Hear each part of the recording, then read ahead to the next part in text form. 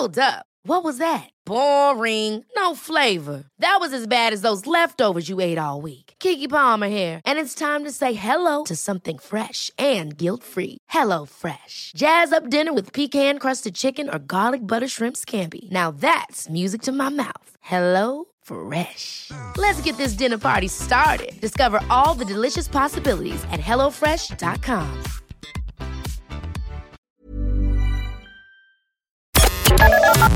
The Opinion Line on Cork's 96 FM. When we first talked about PDA on the Opinion Line, pathological demand avoidance, I remember speaking to a parent who was very distressed about her child's behaviour and very distressed about the way their child was expressing themselves and didn't know what to do and was looking for help. Now, Christine Duff has done a very successful TED Talk on living with PDA. Your boy, Christine, how old is he now? Good morning. Good morning, PJ. He is 12 years old now, so thank you for having me on to discuss this well-needed topic. And he was about 8 when you started noticing, I think. When I spoke to, as I said, a very distressed woman, she kind of said, look, she said, I don't understand it. Even asking him to get a bottle of milk out of the fridge can result in a meltdown. Absolutely. We were about 4. My little guy was about 3 or 4 when I started noticing he was much younger than 8. But what I've learned about it is that, first of all, I suppose for the listeners listening, to explain it again, it's the anxiety-driven need to always feel in control. So if you can imagine someone that needs to feel safe, they need to feel protected, their body is on high alert the whole time, so they need to do absolutely everything to not feel that way, but it's a constant feeling. So if you can bring it back to the feelings, if you have someone like your mom or your dad or whoever saying, something as simple as, can you get the milk? What they're hearing is a demand and a threat. So they're going to go into protective mode, which will be either to lash out, to have, a meltdown or a tantrum, or do whatever it is they need to do to feel safe and feel protected. So from the outside looking in, you're looking at a distressed child having a tantrum, but from their world and their perspective, they're feeling threatened and they need to feel safe and they need to do what it is to protect them.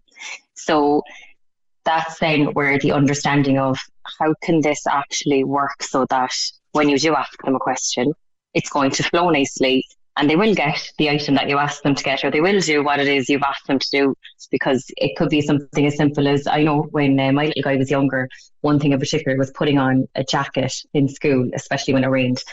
So if I had said to him, put on your jacket, it's raining, then I'm demanding he put it on.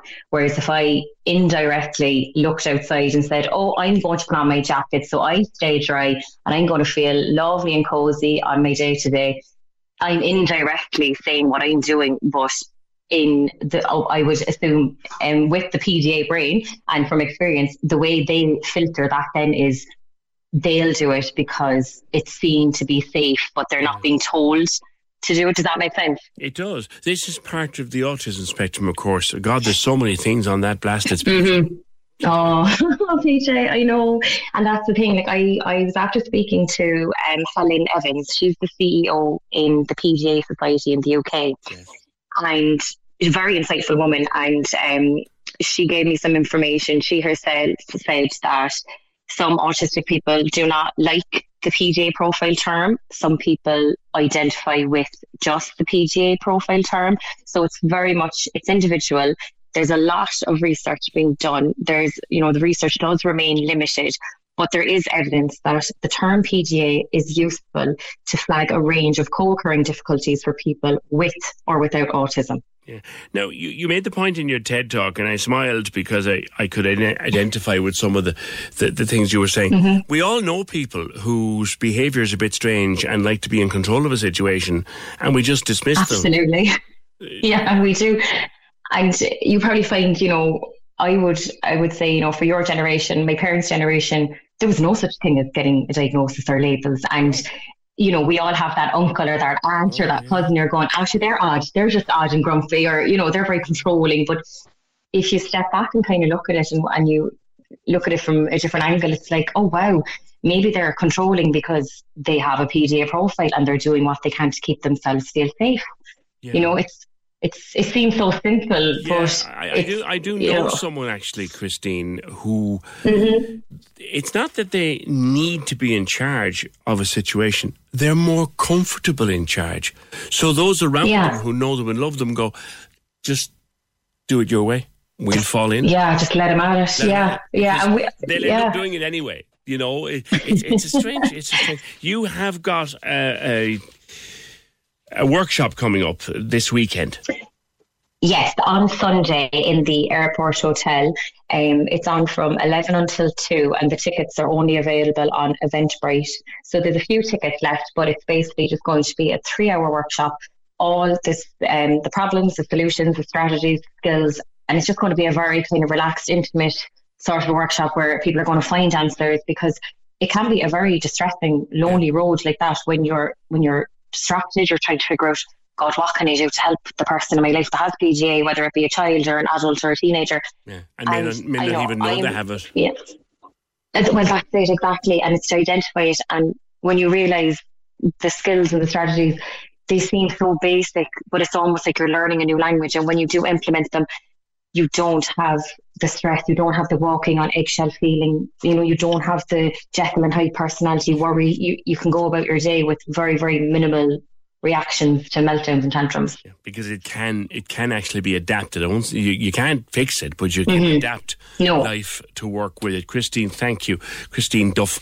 I remember this came up on the show months and months ago. Very distracted. People ringing up saying, maybe that explains my son or my daughter's meltdowns at the slightest thing. Well, maybe it does. You'll find that Eventbrite, Solutions for Pathological Demand Avoidance by Christine Duff. It's at the International Hotel at the Cork Airport Business Park. There's a charge on the event, but tickets are still available for that. Thank you, Christine. 08 Cork's 96 FM.